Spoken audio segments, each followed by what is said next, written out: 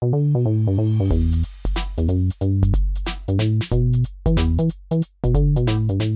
business is an asset that can support a thriving life. I believe this, and I'm committed to making this a reality for every entrepreneur and business owner who listens to this podcast. The Women Thriving in Business podcast was created with you in mind. Whether you're thinking about entrepreneurship or you've been in business for a while, this show has inspiration, information, and advice that you can use to thrive in business. Women Thriving in Business features candid and unscripted conversations with entrepreneurs, business experts, authors, and academics who can contribute to your business success. I talk with leaders who have built thriving organizations and who are willing to share both the positive and challenging realities of the entrepreneurial journey.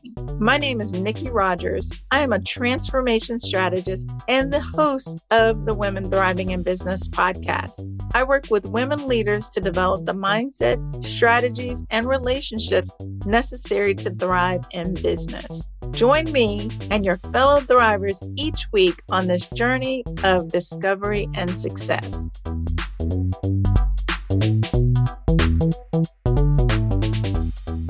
Welcome, Thrivers, to this week's episode of Women Thriving in Business podcast.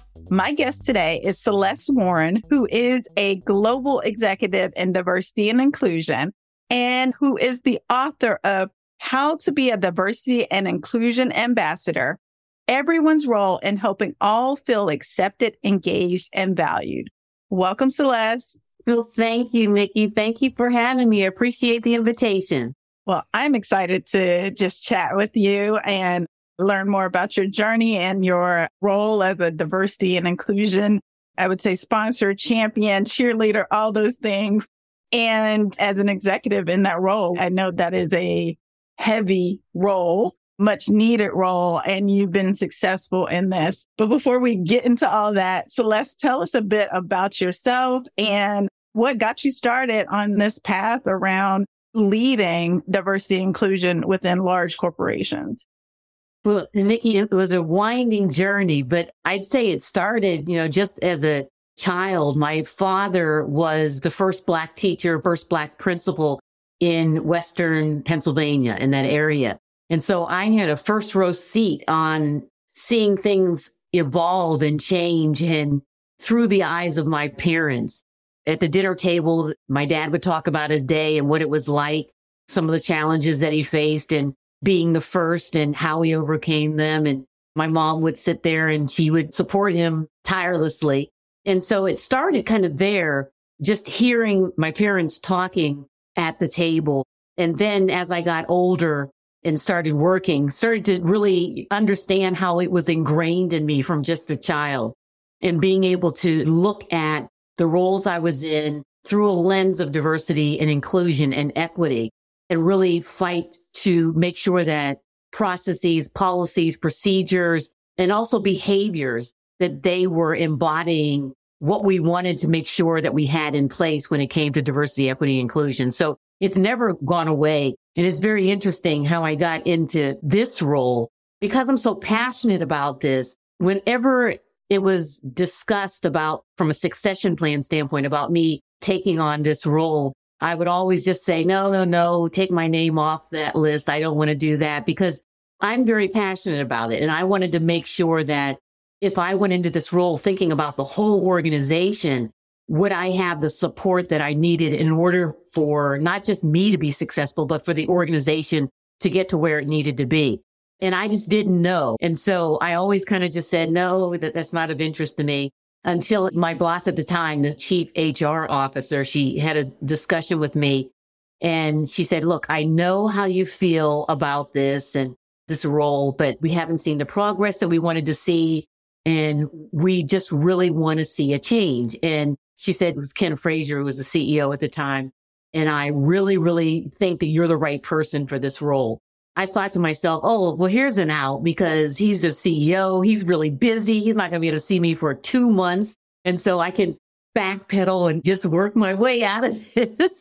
And I said, sure, I'll talk to Ken, no problem. And she said, great. She grabbed my hand and she walked me over to his office. And so I was like, okay, we had the conversation, and needless to say, he's a very charismatic leader and someone who's very passionate about DE&I. I took the job, and here we are. Next year, I'll be going into my 9th year in this role. Wow. You were in an HR role within your organization. Can you talk a bit about how the ideas around diversity and inclusion, or even the sentiment around diversity and inclusion, changed over the time, maybe when you first came into the organization or when you were in HR and other organizations, until the time at which you felt like, okay, I'm really passionate about this and I want to take this senior leadership role and solidify this for the company. But can you talk to us a bit about the journey that got you there and how not only you evolved as a leader, but even how diversity and inclusion has evolved over time? Or like I said, the sentiment and the strategy around it has evolved over time. Yeah, it has gone from when I first started working 30 years ago, it was all about EEO compliance. It was very US focused. It was about, I call it butts in seats. How many women do you have? How many persons of color do you have, et cetera? And I'm not saying that we've overcome in that area when it comes to representation, because we haven't. It's still something that most organizations still struggle in making sure that they are driving change as far as the foundational element of having a diverse workforce. It's evolved from the standpoint, and where I like to take it is it's still very much a part of the foundational element of making sure that you have a diverse workforce, but it also evolves to how are you surrounding that workforce with a culture of inclusion, of belonging, engagement, and empowerment so they can do the work that you need them to be doing as their true, authentic selves. And then also making sure that you're integrating it into the business. So you want to make sure that you're weaving it into your commercialization strategies, your marketing strategies, your various different strategies across your organization to meet the needs of your customers and all of your customers, those that are underrepresented as well.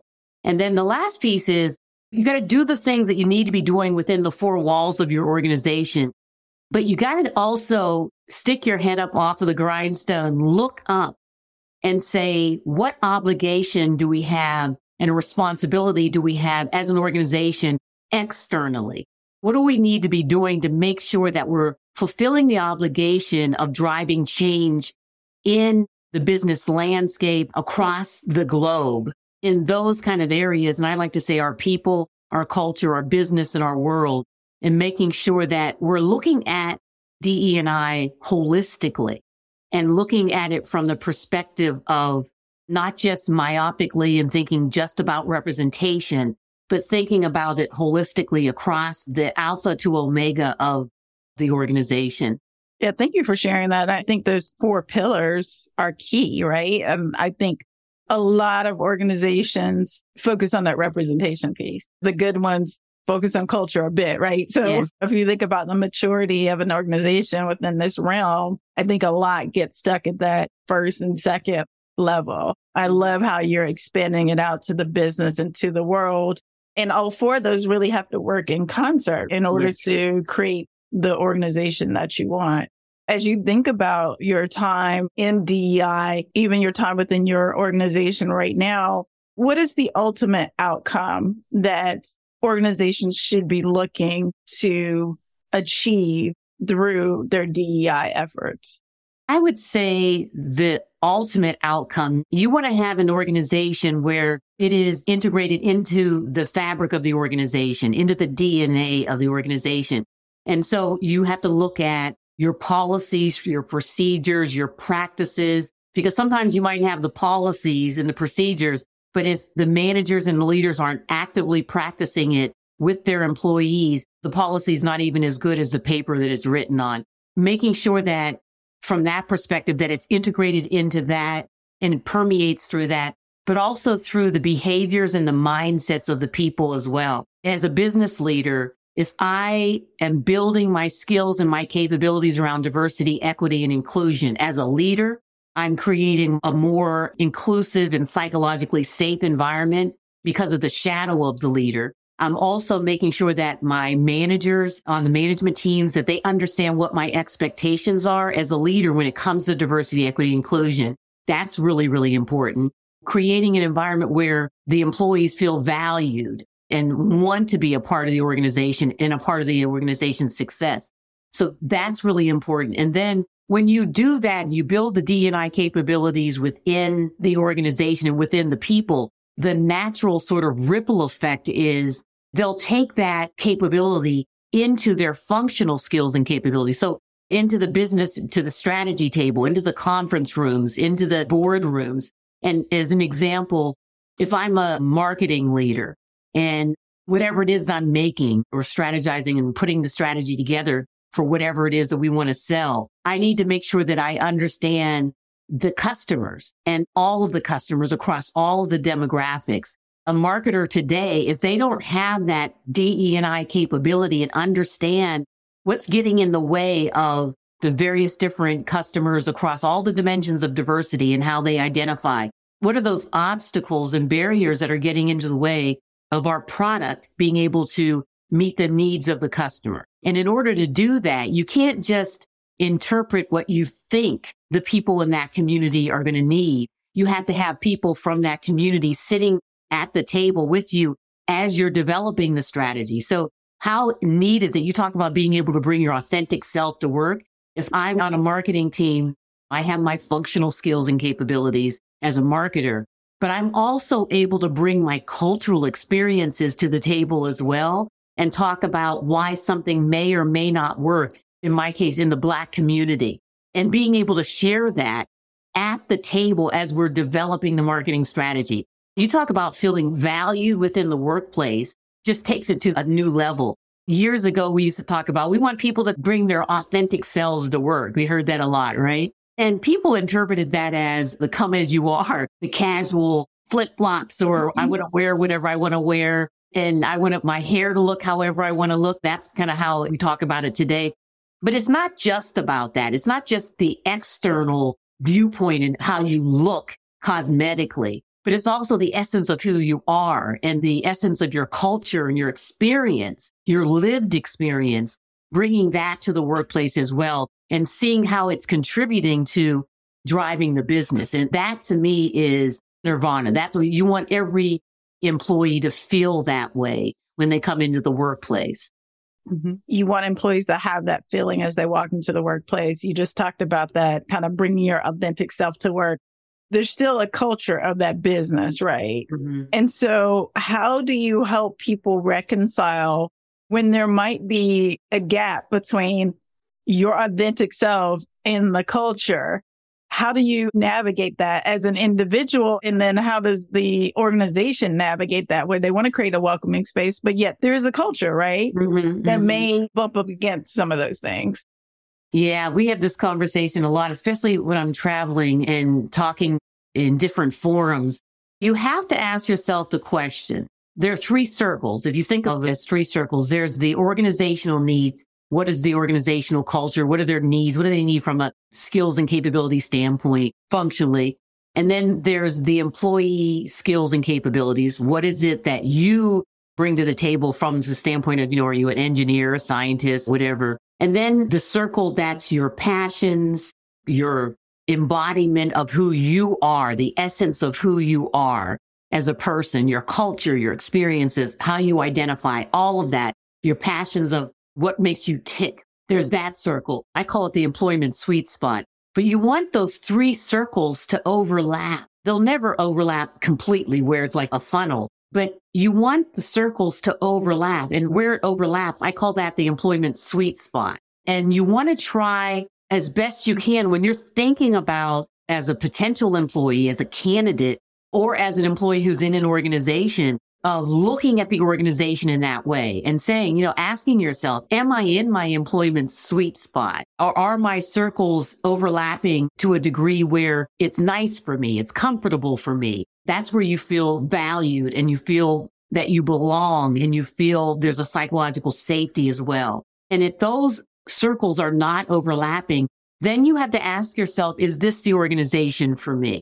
Mm-hmm. Because it's too hard in this day and age to be in an organization that doesn't have the same values, beliefs, ideals, and standards that you have as an individual. And we see that more and more now, Generation Y, Generation Z in the workplace and coming into the workplace. They're a large percentage of the labor market now globally. And one thing that is true of these two generations is they have individual values and standards that they hold very dear. And they're not going to go to an organization or stay in an organization that doesn't have the same values that they have. And so as organizations, we really need to understand that it's not how it was in previous generations where I'm going to go to the organization and I'm going to assimilate to the culture in the organization. Generation Y and Z are like, that's not happening, and so organizations, they have to understand that and say, okay, how are we looking at the organizational culture where we can respect the tradition of the culture, what we're about as an organization and what our mission statement, our vision, et cetera. But how do we make sure that we're able to bring in the workforce of the future and the workforce of today where the three circles can overlap? Because it's not just a win-win for the employee, it's a win-win for the employer as well.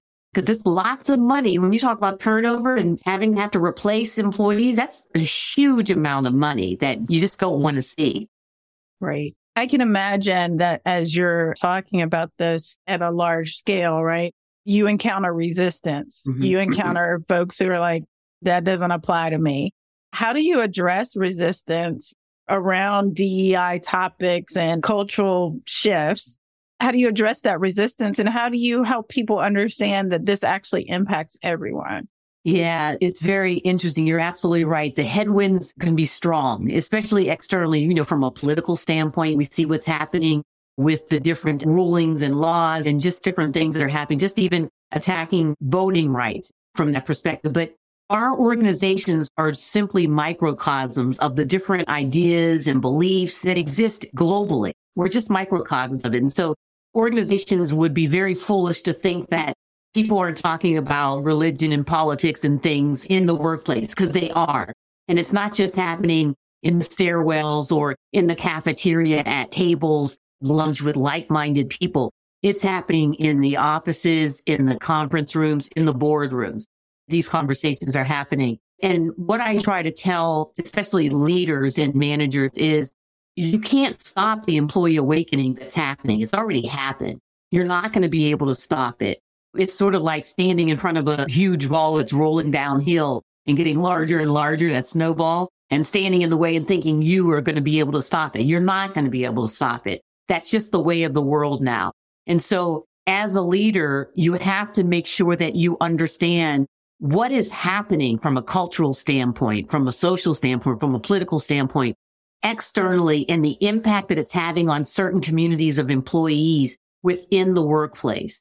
And if you don't understand that, then you talk about the war for talent. You're not going to be able to thrive. You're not even going to be able to survive in this day and age, because you have to understand it. What's happening is the work that we're doing in equity, in creating an equitable environment as we work to tear down the structural isms, racism, sexism, all of those things that are just institutionalized and systemic within organizations. While we do that work, at the same time that we're doing that, we have to put programs and things in place, those programs of equity. So like women's leadership programs and employee resource groups and other types of developmental programs, making sure that you're looking at your hiring practices and making sure it's diverse in your development processes, and all of these different acts of equity that we're putting in place. It's causing a disruption in our organizations.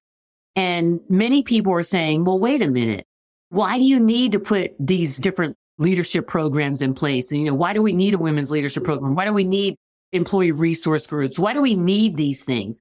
And the people that are asking those questions most of the time are those people that have always been in positions of power, in positions of privilege. They have not necessarily been the victims of the isms that exist in organizations. And so they've been able to not see the impact that it's had on women, on persons of color, persons with disabilities, those in the LGBTQ plus community, et cetera. They haven't been able to see it because they haven't been able to identify with the challenges that have manifested themselves. And so they're asking the questions now about this. These aren't career limiting questions anymore, especially since 2016 and the rise of nationalism and the Trump getting into the White House, all of those different things. People are elevating their voices regardless of what the content is. And so what we have to do in this space where we have those people, the naysayers and et cetera, is go and help them to understand that those isms exist. Help them to understand what it looks like and how it manifests itself to individuals who identify differently than they do. Help them to understand it, and not just through education, awareness, et cetera, but also just dialogue and uncomfortable conversations, but they need to happen. And as we do that, it's not just to educate them, but we want to make them active allies as well and join in the battle and the fight that we're in to create that inclusive work environment, because they think of it as a pie, and it's not a pie. It's not, okay, well, if you get 3 slices of the pie, you're taking 3 slices from me. And we have to help them to kind of think of it as a bar chart where the bars go up infinitely, right? And there's so many opportunities. We have to get them to start thinking that way. And it's not a win-lose type situation. Everyone wins when we create that environment where everyone's going to succeed. And another example I give is in the disability space, where when we think about our phones and Siri and talking with our phones, and that capability was created for individuals with disabilities who had visually impaired. Mm-hmm. And so they needed to have that capability. And now everybody has that capability. It's benefited everyone, in all walks of life. And so people need to understand it and not be afraid of it and think that they're going to be losing power and embracing it. And, it's going to take a while, because you're talking about challenging closely held beliefs and ideas that when they were sitting at their dinner table when they were growing up, what dad said, what mom said, what grandpa said, what grandma said, and Uncle Harry and Aunt Susie. These are personal beliefs that some folks grew up with. They grew up in towns where they didn't see a lot of people who looked differently than they did. And so that environment just was an incubator for some of these beliefs. And so when they get into the workplace and they're all of a sudden surrounded by people who look different than they do, we have to be able to try to get them and grab them and move them forward and turn them into allies. Love that. What you're sharing is compassionate model. You have to understand where people come from, no matter whatever their walk of life. Everybody comes to the workplace from different spaces, as you said, with these deeply held beliefs that they were taught from childhood. And I think that goes no matter who you are, and no matter how you were raised, right? There's just things that you're taught. And then when you get out into the real world, you're like, oh, that was my parents or grandparents or family experience. That's not necessarily the world that I'm walking into. Yes. And so I think a lot of this is around unlearning, but also establishing your own perspective. Mm-hmm. And add on top of that, the unconscious bias that all of us have, which is part of the fight or flight type thinking. But you add all of that together and it just makes up who we are. Now, there is the compassionate mode as well as there's that 5%, sometimes 10%, depending on the organization, of folks who they are belligerent with their beliefs and not wanting to come on board, and they just don't want to be a part of it. And I always tell people, in any research around change management, and that's what you're talking about, organizational change management and methodology. They'll tell you, any research will tell you that there's a certain percentage that you're just not going to be able to bring on board. You're not going to be able to bring 100% of your people on board with any change that you try to implement. And so you try to get the dog to pull the tail, right? And that's kind of how I look at it. That we make sure that we have the policies, the practices, the procedures in place that will make sure that people who have that different point of view, if it's not aligned to the companies, I always get leaders back to this place because they always say, oh, I get people that are challenging our diversity and inclusion efforts and they're challenging this and challenging that. And I say, they can have different points of view, but I said, don't put it on you per se, but ground it in the fact that it's your beliefs and values go against the company's beliefs and values around diversity, equity, inclusion, which are foundational for this company. If they go against that, maybe this isn't the company for you. It takes the personal out of it, because sometimes leaders and managers, especially those of a diverse background, they'll have to be dealing with these situations and they're white knuckled grabbing the desk and wanting to just, pounce. I said, take yourself out of it and don't let them sort of reel you in, and just have the conversation from the standpoint of, these are the company standards. If you don't agree with the company standards, then maybe this isn't the company for you, and leave it at that. Make the decision until the point, if you're the manager or leader, you might have to make the decision for them depending on the behavior. Right. As you think about your time in corporate, what would you say has been one of your biggest challenges? I think it's the whole thing that I was talking about as far as the equity, because we have to put these acts of equity in place, these programs, these initiatives, these strategies in place, because we have to create that equity in the organization if we're going to get to true equality. At the same time of doing the harder work of fighting the institutional challenges, those isms that exist. That's a longer time frame. And so we shouldn't have to make people wait until we do all of that strategic aspect of it, however long that takes. It didn't get there overnight. It's going to take longer than overnight to be able to thwart it. But we have to put these acts of equity in place. And those are the quick hits, those strategies that you can get in place right away that are going to help to build those building blocks where everybody can have equal opportunity until we get to that place of equality, true equality. That's the challenge of that disruption, that tension that's in the organization today, because we are not there yet. And with that being said, what would you name as one of your greatest accomplishments?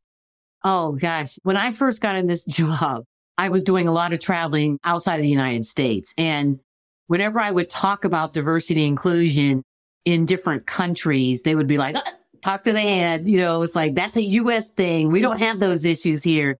So I approached it in a different way.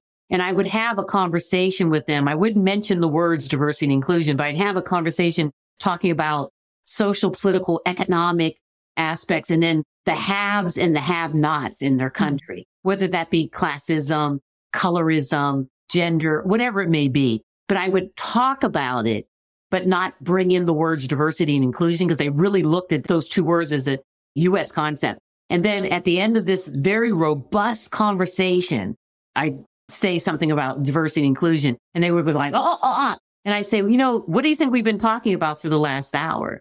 And they would go, oh, really? And I'd say, yes, diversity is nothing but differences in people. And last I saw it, when I was walking around London or fill in the city, it was very, very diverse. Lots of different people, the way they look visibly, and then other differences when I would sit down and hear them talking, et cetera. And so that exists. How do you bring that into the organization, leverage those differences to create a better organization? And so I would say one of the things that I'm proud of, fast forward 8 years later, the growth that we have seen outside of the United States, in our regions, in our markets, has just been phenomenal. An example, our employee resource groups, when I first got in this job 8 years ago, they were primarily in the United States. We had a few in Europe, a few in Latin America, and Puerto Rico.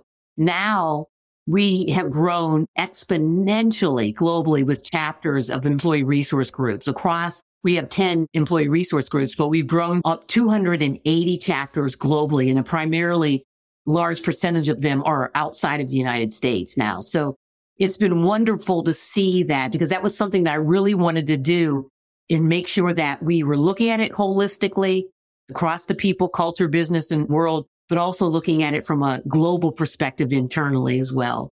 I love that. What you said is most people think that this is a U.S. issue. I think it's more stark here, right? Very visible racial division or racial differences. Other countries are diverse as well, right? Mm-hmm. No matter what country you go to, there's different ethnic groups, there's different backgrounds, there's all these things. I think it gets couched as we're all one, right? But if you really dig into the culture, and I'm sure you saw this on your travels, if you really dig into it, there's a lot of differences. Very much so. Very much so. It's just phenomenal. One of the things that we did, we started 2 years ago, we call it a D&I Speaker Leader Series. We would get country leaders each month feature a different country leader in a different country. And they would talk about diversity, equity, inclusion, how it manifested. So they give a little bit of the history of the country in that space. They talk about what that looks like today. And then they talk about within the organization, how it manifests itself and some of the things that they're doing. And I tell you, that has been wildly, wildly successful over these last 2 years because people want to hear about the different countries and what D&I looks like in that country. And one of the ones that was one of the largely attended was Brazil. And the statistics that he was talking about as far as next to Africa, it's the second largest population, people of African descent, even with the United States. And so people were like, I didn't know that, the chat's just blowing up and everything. You learn a lot about it in the UK, Ireland. It's so funny because some people still think they must be under a rock or whatever, living under a rock, but they'll say, in England or whatever, we don't have any issues with colorism or racism. And I'll say, yeah, ask Meghan Markle that. It's all around. It's every country. Every country has the haves and have-nots. It's how you identify them in whatever way. And so having people embrace that to me it's just been very confirming of the work that we started out to do and where we are right now. Right. I love that. Well, now let's talk about your book. I see it behind you. You can hold it up so people can see the lovely cover. Yes, we can see it. There we go. So talk to us a bit about the book, some of the lessons that you have in there, how you came to write the book, and what some of the key takeaways are. Nikki, I never thought that I would ever be serious about writing a book. And the publisher, he reached out via email and he started in end of 2018 and said, "Oh, Celeste, hi, I'm so-and-so, so-and-so. I'm from BK Publishers. And have you ever thought about writing a book?" And thought leader in this space. And I was like, no. There were a couple of things that were going through my mind was, who would care about what I have to say? No one would buy it. And my self-talk was just very, very negative. And so he said, well, just think about it. And every maybe 6, 7, 8 months, he would send another email. And then the pandemic hit and we're all shuttered in place. And he emailed again. And I was like, oh, I don't know. And he said, I just think this would be the right thing for you. I think it would be good. Well, what else do I have to do on a weekend or whatever? Can't go anywhere. Can't do anything. Listening to my 2 kids who were home from college and from school argue. So they shepherded me through the process and we were thinking about, okay, what is it that you want to write about? And we kind of talked about it. And I said, whenever I talk, whether it be internally or externally, inevitably there's always someone who comes up to me afterwards and says, Celeste, I hear what you're saying, but I'm not a leader. I'm not a people manager. I don't feel like I can really impact a change. What can I do?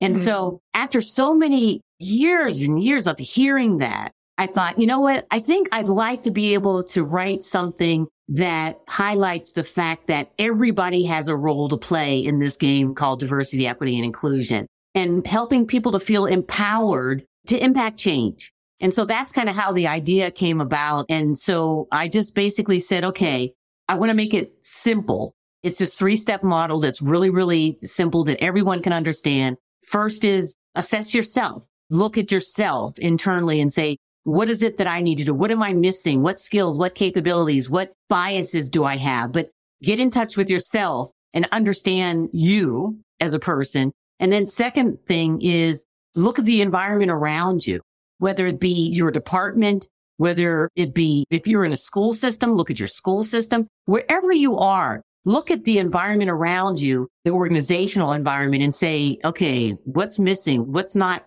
working here? What's getting in the way of it being a truly an inclusive environment? And then the third thing is take action. So it's not enough to assess yourself, assess the organization, have all of these great ideas in your head, but they're just things in your head if you don't take action. And so the book kind of looks at different personas too. So an individual contributor, a person who's in a D&I role, a person who's in an HR role, a senior leader in the C-suite, a first or second line manager, and also an HR person as well. It takes these personas through that model and says everyone can kind of understand what they need to be doing in order to truly be a diversity and inclusion ambassador. And I hope that it helps people. It gives them a sort of a playbook and helps them to, very importantly, feel empowered to be able to make change. Right. That's exactly the word that came to me, is empowered. It sounds like a way to empower folks no matter where they sit in the organization. You use the word ambassador. So how do you define that? And why was that your term of choice?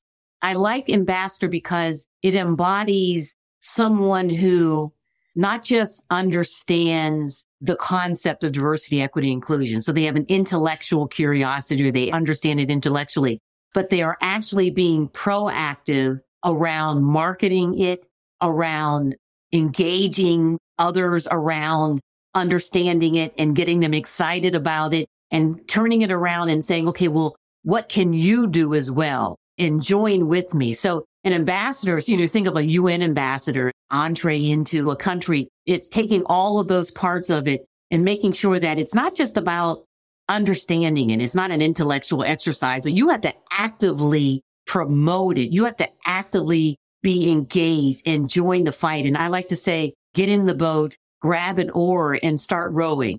That's, to me, is the importance of being an ambassador. I love that. Get in the boat, start rowing.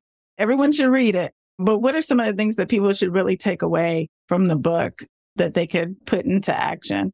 I think when you think about taking action, and I'll just talk about the individual contributor who I would hear a lot from. Believe it or not, I hear it from every level because it was always looking up and saying, they won't, they won't, they won't.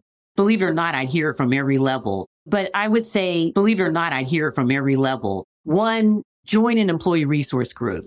And if your company doesn't have employee resource groups, believe it or not, I hear it from every level. Bring people together that can create a network of individuals so they can talk about the challenges that they face as individuals in this community. And then what are some solutions and interventions that they can recommend? So that's one thing. Secondly, an easy thing to do is go to your manager and say, you know what?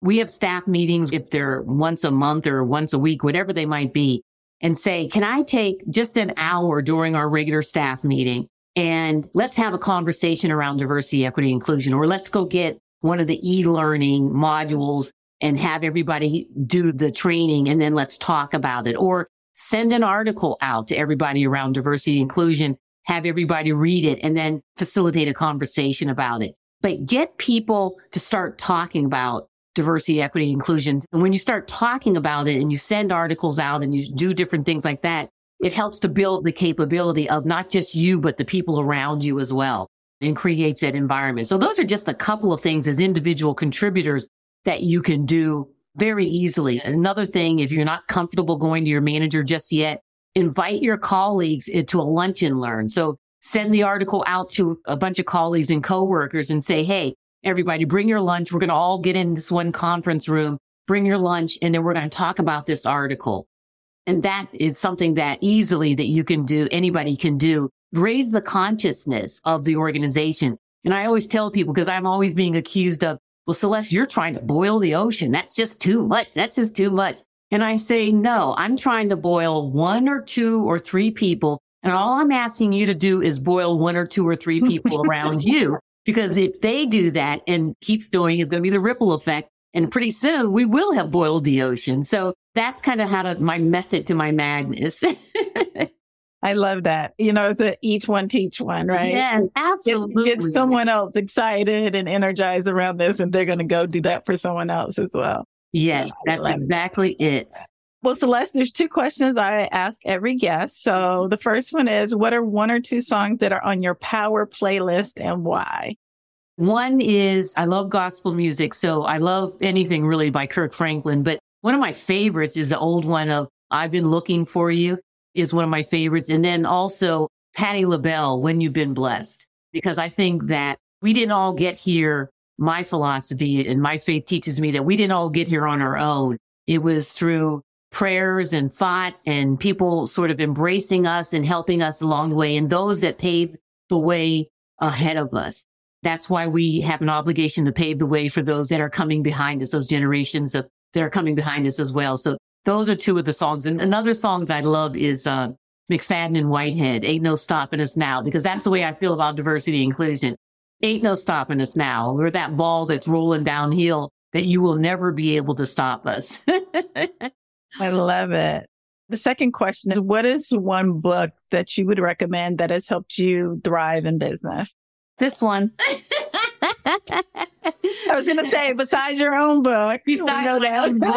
There's one that I've used every single time that I've changed jobs, and that's The First 90 Days. I love it because it's an easy playbook around how you go into a role and think about it and what you should do and plan in the first 90 days. That really sets the path for you. It helps you to start on a firm foundation, and it really just gets the ball rolling and helps to escalate your success in a role. So that's one of my favorites.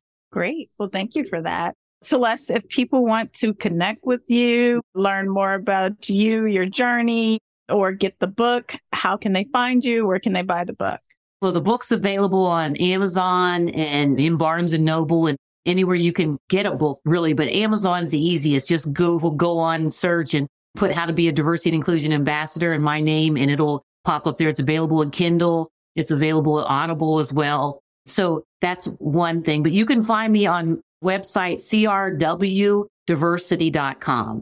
That's C, Celeste, R. I'm not going to say what the R is for. W, Lauren, diversity.com. And you can go on my website and it has more information about the book, about different things that I do and just thoughts that I have and opportunities that we have. And so I love for people to connect. I'm on LinkedIn as well, and Twitter, CRW Diversity is my Twitter handle. So I love to connect with folks.